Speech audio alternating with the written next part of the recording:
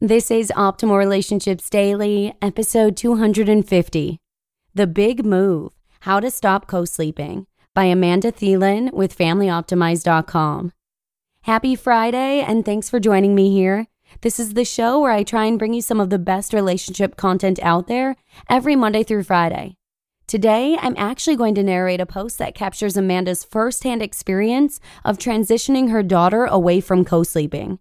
So let's hear what she has to say and start optimizing your life. The Big Move, How to Stop Co-Sleeping by Amanda Thielen with FamilyOptimize.com. Before my daughter was even born, my husband and I spent months making sure her bedroom was perfectly pieced together. When I was pregnant, we were living in my in-laws' unfinished basement. I turned into a hormonal dictator and made my husband work day and night to build 2 bedrooms downstairs. I actually bought everything to build a bathroom and finish the living room too, but the pregnancy hormones only got me so far. As we built her bedroom, I dreamed of sitting in it with her, reading to her at night, and putting her to sleep in her crib. Like many other things I expected during the first couple of years of her life, it didn't happen. For the first 2 years, my daughter would not go to or stay asleep unless she was being touched. We quickly figured out that co-sleeping was our only option if all 3 of us wanted to get some sleep. I was surprised that I actually didn't mind having her in our bed for the first year or so, and I had heard a little about the benefits. Research has found early co-sleeping children as preschoolers were reported by their mothers to be more self-reliant and reportedly exhibited greater social independence, such as ability to dress oneself or work out problems with playmates by oneself, than either solitary sleeping children or reactive co-sleeping children. The researchers concluded that increased emotional security early on promotes independence as the child becomes older. Over time, I became proud that we had made the decision, even though she kind of made it for us. Co-sleeping was great until it wasn't. After some time, I realized that my relationship with my husband was beginning to slip. Studies have shown that sexual intimacy is necessary for a healthy marriage and that a lack of alone time with your partner is an obstacle to sexual activity. It was hard to have an intimate relationship when I was pregnant and another human being was growing inside of me, but even harder when that little person was sleeping in between us. Something needed to change. Around the time she turned 1, we tried to move her back into her own room. My daughter M was against the idea from the start, and thus our first mistake was made. This mistake may be in part to do with M's inherited stubbornness, but forcing her straight into her own room in bed without any transition set us back so far that we had to wait months before even conversationally approaching the topic with her again. I think we would have made it worse and kept trying, but had to give up when the basement flooded and everything had to be taken out of her room. By the time she was 2, my husband and I were more than ready to try the transition again. M still wasn't too sure. I knew, though, this time had to be different. It needed to be more gradual. We started talking to her about the move at least a month before taking any action, and through our discussions, she gradually seemed more comfortable, at least talking about it. We decided to start by having her toddler bed against ours before moving her into her room, to give her some time to adjust. She fought that sleeping arrangement for a while, but through positive reinforcement and a little bit of bribery, it became part of her routine. I started getting a bit scared that she was getting too comfortable with the new sleeping arrangements and was unsure of how she'd react when we moved her back into her room. The Big Move. Then, one day during a conversation that lasted less than a minute, she was convinced. Me. Hey, Em, remember the other day when we were at your friend's house? You played in their room really nicely. Did you know that they sleep in their own rooms and not with their mommy and daddy? What would you think about being like your friends and trying out sleeping in your big girl room? M.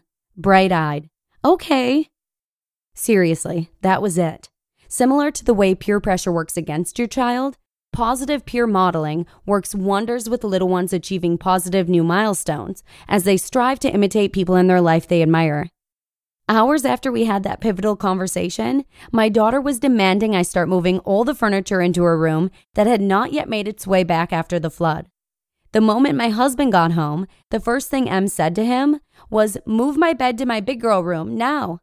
She reminded me a bit of myself during my pregnant days of hormonal dictatorship. Nonetheless, we were all excited.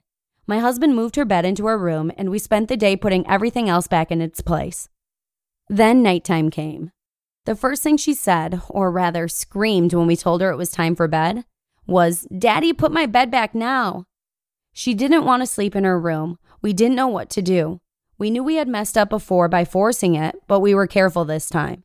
She had seemed so ready though, so we decided to stick it out. We discovered the first time around that if we stay with her until she falls asleep, she has a sixth sense that awakens her as soon as we leave. So we decided to try to put her to bed and leave the room. We have a video baby monitor, so we can see, hear, and talk to her when not in the room, but I was unsure of how it would go. How did it go? The first night was a bit rough. I tucked her in and told her that if she needed something, that I could hear her on the monitor and could come help. About 30 seconds after I left the room, this happened. M. Mommy? Me. Yes, M? M. I need something. Me. What do you need? M. Something. Repeat 4 to 5 times. Clearly, I hadn't explained the concept of what something meant, or maybe she just couldn't think of a good excuse. I sat in the other room trying to stifle my laughter, knowing that even when big changes are frustrating, it's important to see the humor in stressful situations. After about an hour and visiting her room twice, she fell asleep on her own. Our approach seemed a little bit more effective this time around, but it still wasn't enough. I figured out that she wasn't spending enough time in her room to feel comfortable in it, and that she was still scared and unsure about sleeping alone. I started playing with her in her room during the days, helping her to feel and understand it was her safe and special place. For the first few weeks, we focused on making sure we responded when she called for us on the monitor, even when we could tell she was making up excuses. Firmly but gently, we reminded her that she was safe and we were listening, but she needed to go to sleep. I also realized that I had let our reading routine slide and saw an opportunity there. So we started reading her 3 to 4 books before naps and bedtime. We also put together a quiet playlist that helped a ton. I continued using the baby monitor to talk to her after I left the room to remind her that I was there and could hear her. I even had my husband sit on her bed and took Em into my bedroom to show her what we see on the monitor. We also eased her fear by talking about characters in her books that are pictured sleeping in their own rooms. Things started to get better. All those little strategies put together finally did the trick. I realized that there is no cookie-cutter way to transition your kid from co-sleeping to his or her own room. But I also realized that the transition is possible for anyone to accomplish. It's the little things that help. Summing it up, how to stop co-sleeping. Is your child starting to show interest in transitioning but still seems unsure? By making the process gradual, as well as identifying their fears and applying small strategies to remedy them, you can have them sleeping in their own room in no time. You just listened to the post titled, "The Big Move, How to Stop Co-Sleeping" by Amanda Thielen with FamilyOptimize.com. Thielen actually co-slept with us the second month that we were in California this winter. It wasn't something that we were super fond of, but he literally just decided he wouldn't sleep in his crib anymore, so we chose co-sleeping over running back and forth between bedrooms all night. And he'd sleep for 12 to 13 hours a night, so it didn't seem like the worst decision. The challenge, though, was when we returned to Michigan. He still refused his crib, so we decided to convert it into a full-size bed. And now he's been sleeping in his big boy bed, but he won't go down alone and still wakes up crying at least once during the night. It's been trying at times, but it's really nice to hear Amanda's similar experience. It gives me some hope. I'd also love to hear any personal stories that you may have possibly experienced with your own children, as well as any advice you may have for our particular situation. You can share your story or advice right on OLD's Facebook page. The shortcut link is oldpodcast.com/Facebook.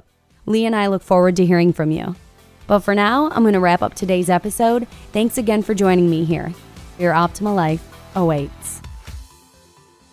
Hello, Life Optimizer. This is Justin Mollick, creator and producer of this podcast, but also Optimal Living Daily, the show where I read to you from even more blogs covering finance, productivity, minimalism, personal development, and more from incredible bloggers like Derek Sivers, Zen Habits, Mark and Angel, The Minimalists, and all the ones you hear on this show too. So if you enjoyed today's episode and like taking amazing blogs on the go, come on over to Optimal Living Daily and subscribe to that one too. And together, we'll start optimizing your life. You've been listening to Optimal Living Daily. Be sure to hit the subscribe button to stay up to date on each new episode and head to oldpodcast.com. That's OLDpodcast.com for a free gift as well as more actionable tips and resources to help you maximize your potential. Thanks for joining us, and remember, your optimal life awaits.